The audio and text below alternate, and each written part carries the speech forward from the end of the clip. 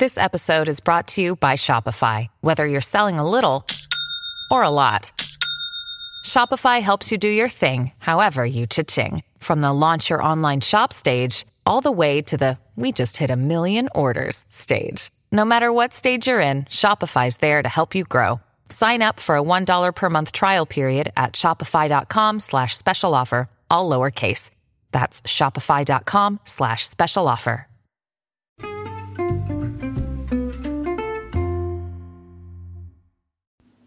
Hi, everybody, and welcome to the Dr. Psych Mom Show. Today, we're going to be talking about why not to overinvest in your adult children and what I mean by this. I have a post coming out about this, so I figured I'd do a podcast too, because we are not all wired to read posts. And I'm learning that more and more that many people prefer podcasts, which is just crazy to me because I always prefer to read. I look for the transcript for everything. but anyway, we're not all the same. So lots of people love podcasts. So I want to make sure if I have a good post coming out that I do a podcast about it too, which you would think would be part of my, thing, but I don't have a thing. I just do randomly whatever I am thinking about. So I probably ought to do a podcast for every post, but hey, I got thousands of posts, so who knows. Anyhow, before we get to that, please do subscribe. I have one coming up on why your wife fantasizes about other men and how to feel about that. Except if you want to tell yourself that she doesn't ever do that, in which case, I guess just don't listen because you can't handle the truth, which is something, a quote from a movie. Anyway, that I obviously don't know what movie it's from. So anyway, what do I mean by overinvesting in your kids? So a lot of people in today's child-centered marriages and families are it's like you don't want to do something for nothing, right? If you're sacrificing your entire life for your children, which so many parents nowadays are, particularly ones that are anxious or who don't have much going on in the marriage itself of worth, they're not close to their partner, so why are they staying married? For Christ's sake, it's for goddamn children, And so then they have this fantasy that there's going to be this payoff, right? So it's been a thankless job to take care of particularly teenagers who could be moody and unpredictable and not want to hang out. That's the last time that they're in the house. So you're feeling real bad. But then when they're adults, somehow you're telling yourself that they are going to be around and want you involved and you guys are going to be real close and you're going to be helping out with the grandkids all the time and they're going to be living next door or wherever in your city. I see a lot of people go down this road, and it is so dangerous. It's so dangerous because kids nowadays, it is a totally different culture than the one that you grew up in. And you may feel obligations toward your parents and maybe even not even resent them for it. You may just assume that, of course, you go to your mom's house every Sunday for dinner or for every major holiday or that you have to see them every month and that you can't really move away. And then that they're going to help with the kids is just, maybe you like it, maybe you don't like it, but you don't know how to say no. Whatever the case may be, you grew up in a different culture where there was a lot more obligation, and your parents grew up in a culture where their filial obligation was the norm. So, they totally did not ever think about saying no to their parents or their in-laws. And so a lot of mother-in-laws, actually, the reason that there's so much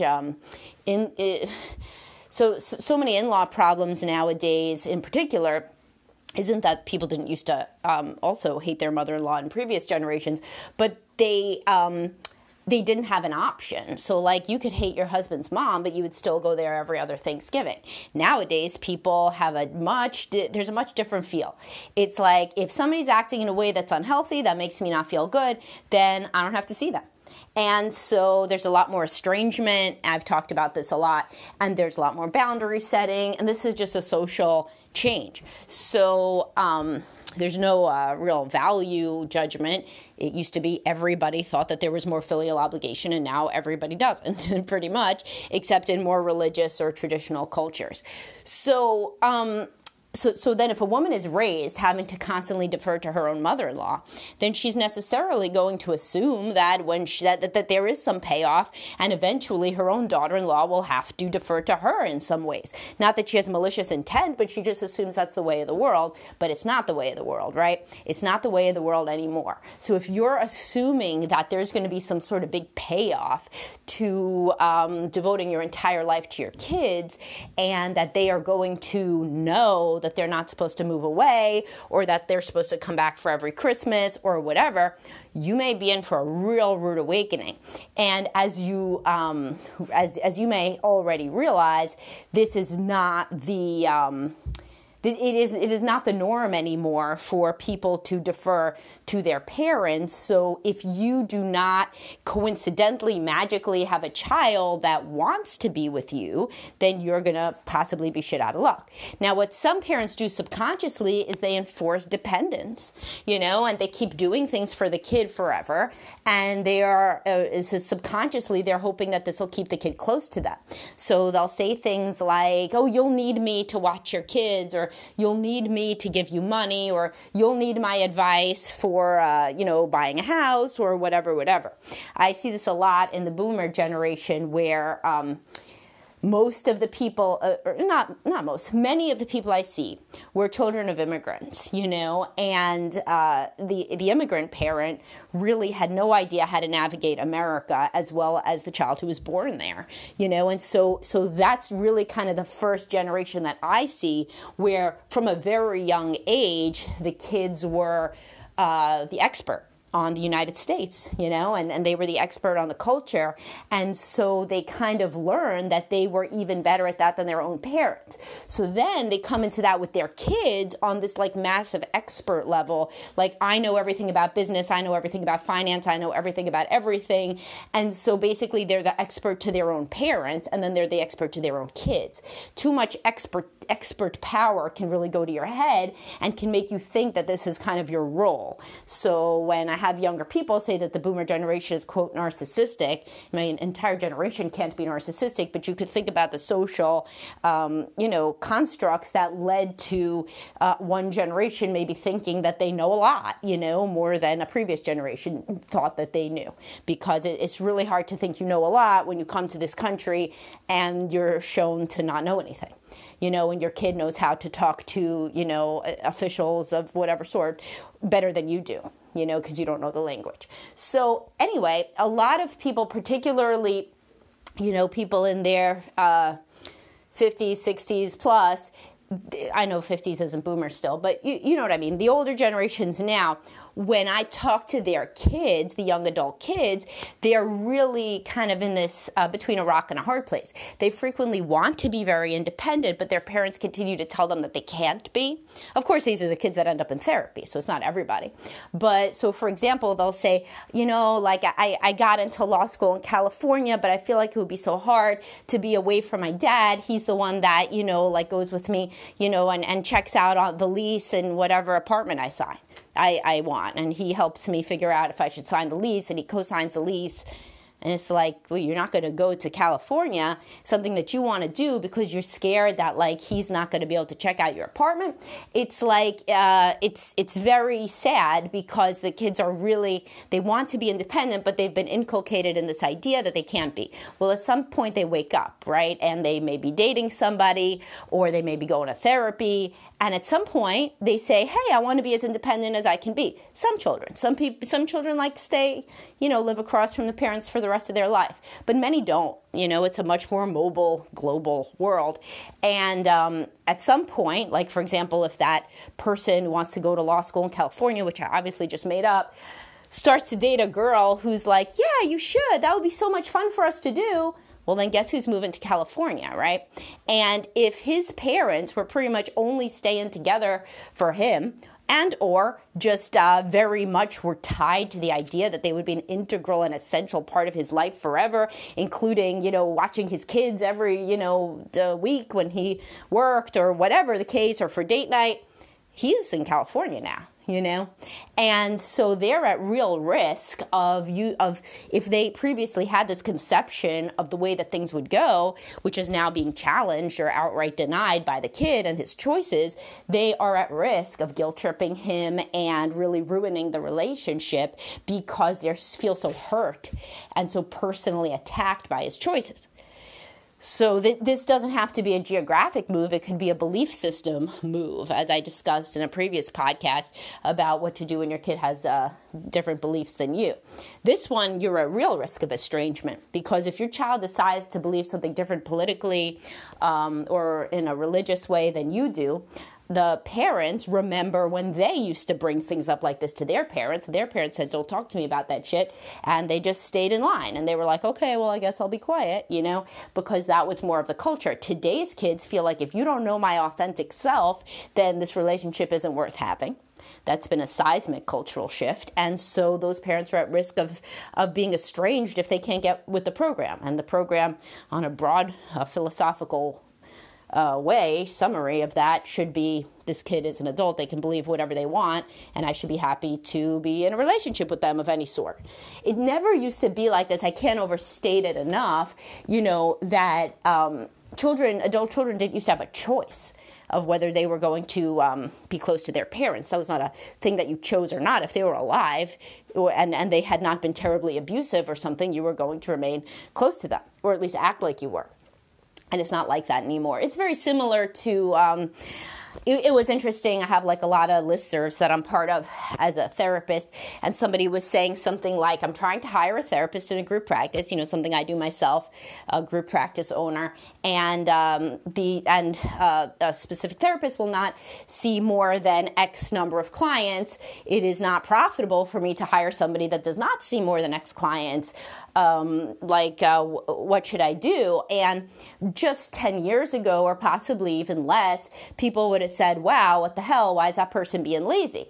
And nowadays, uniformly, all of the comments were, let this person set their own boundaries at what work they can do, and you will have to just hire more people or figure out other ways to, cut costs so that this person can never go outside their comfort zone and always see the exact number of clients that they want to see and no more than that.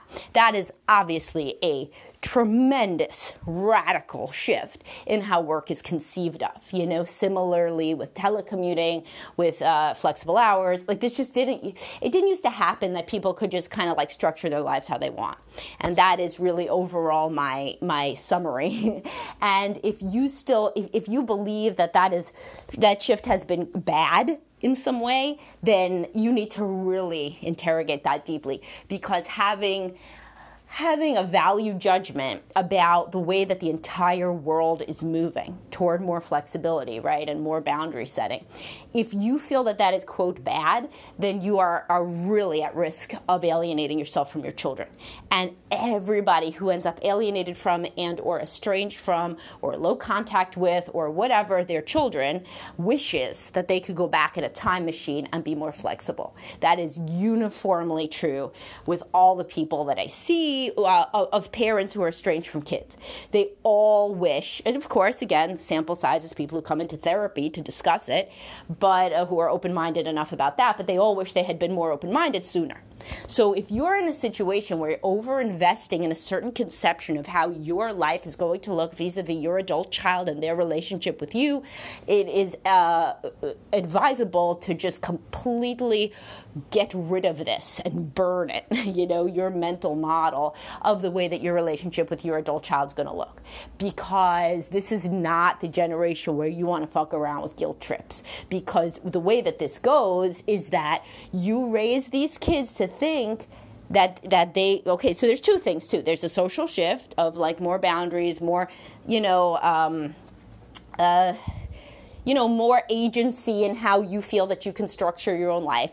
And then, ironically, most parents have on a pedestal this idea of like every time their child has a whim or a desire, they try to somehow make it happen and manifest it. So this is the age. So the same child that at age 25 will say to you, well, I don't want to see you anymore because you have not validated my politics, is the child who you were telling from this age that they can remember learning to speak, you were telling them that their thoughts were super important and valid. So you were validating them.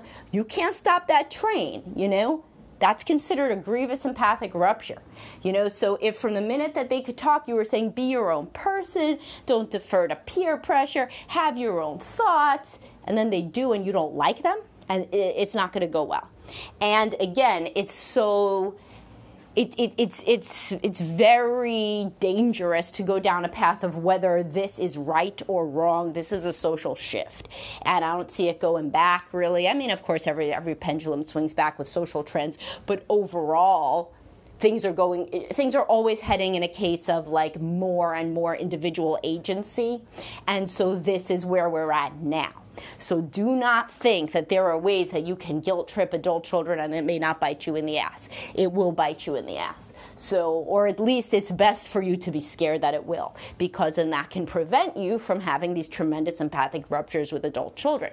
So then some people say, well, is my job to only say, great, sure, move away from me, I don't care, yeah, I won't miss you? Of course not.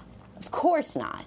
You would say, oh, California, what an adventure, that sounds good for you, that sounds fun for you. I'm hoping that we can visit. Tell me as soon as you'd like us to visit. That's the sort of way that you can say, yes, I will miss you, I certainly want to see you, but I'm not going to hold you back from moving. Or with the politics thing, these are things people, beyond regret being closed-minded about. Or the religion thing, or like how the kid parents their own kids. Don't get involved in that. Really don't. And start thinking about these things even if you have teenagers, because if a teenager likes some thing that you don't like, some activity, as long as it's not dangerous, why, don't be a dick, if they like some certain music, don't be a dick, just be nice and be open-minded in a way that you wish that your own parents had been, really. Even though you never would have alienated yourself from your parents, because that was not the social milieu in which you found yourself, you still wish that they would have been more open-minded and affirming. I'm sure, who doesn't wish that of their parents? So you can certainly be honest. You can say to your kids, oh, it would bring me joy to watch your children one day if you have children. Certainly. I'm not saying to walk on eggshells around your kids. What I'm saying is not to say guilt-tripping things and to be very cautious about the guilt trips. So in terms of guilt-tripping your kids, you should be walking on eggshells, because that does not go over the way that it used to. And so saying something like, my whole meaning in life is going to be being involved with you and with your children, then they come into therapy and they say, I'm so upset because now I feel this pressure to have children and my parents should not be giving me any pressure. It's my life. And that doesn't go well overall for the relationship between the adult child and the parent.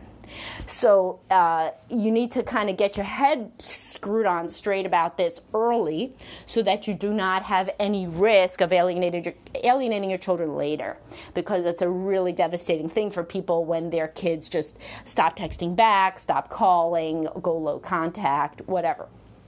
So anyway, so think about this stuff. And if you are drawn to guilt-tripping your kids frequently, you got to go to therapy or just introspect about why. Most likely, this was done to you. Most likely, you fucking hated it, but you couldn't really ever do anything about it. So, this is just how your parents are. They're guilt-tripping. They are people that you don't really like to be around, but you have to. If you make yourself into a guilt tripper, your kid is going to say they don't really like to be around you, and they don't have to be. So that's the difference.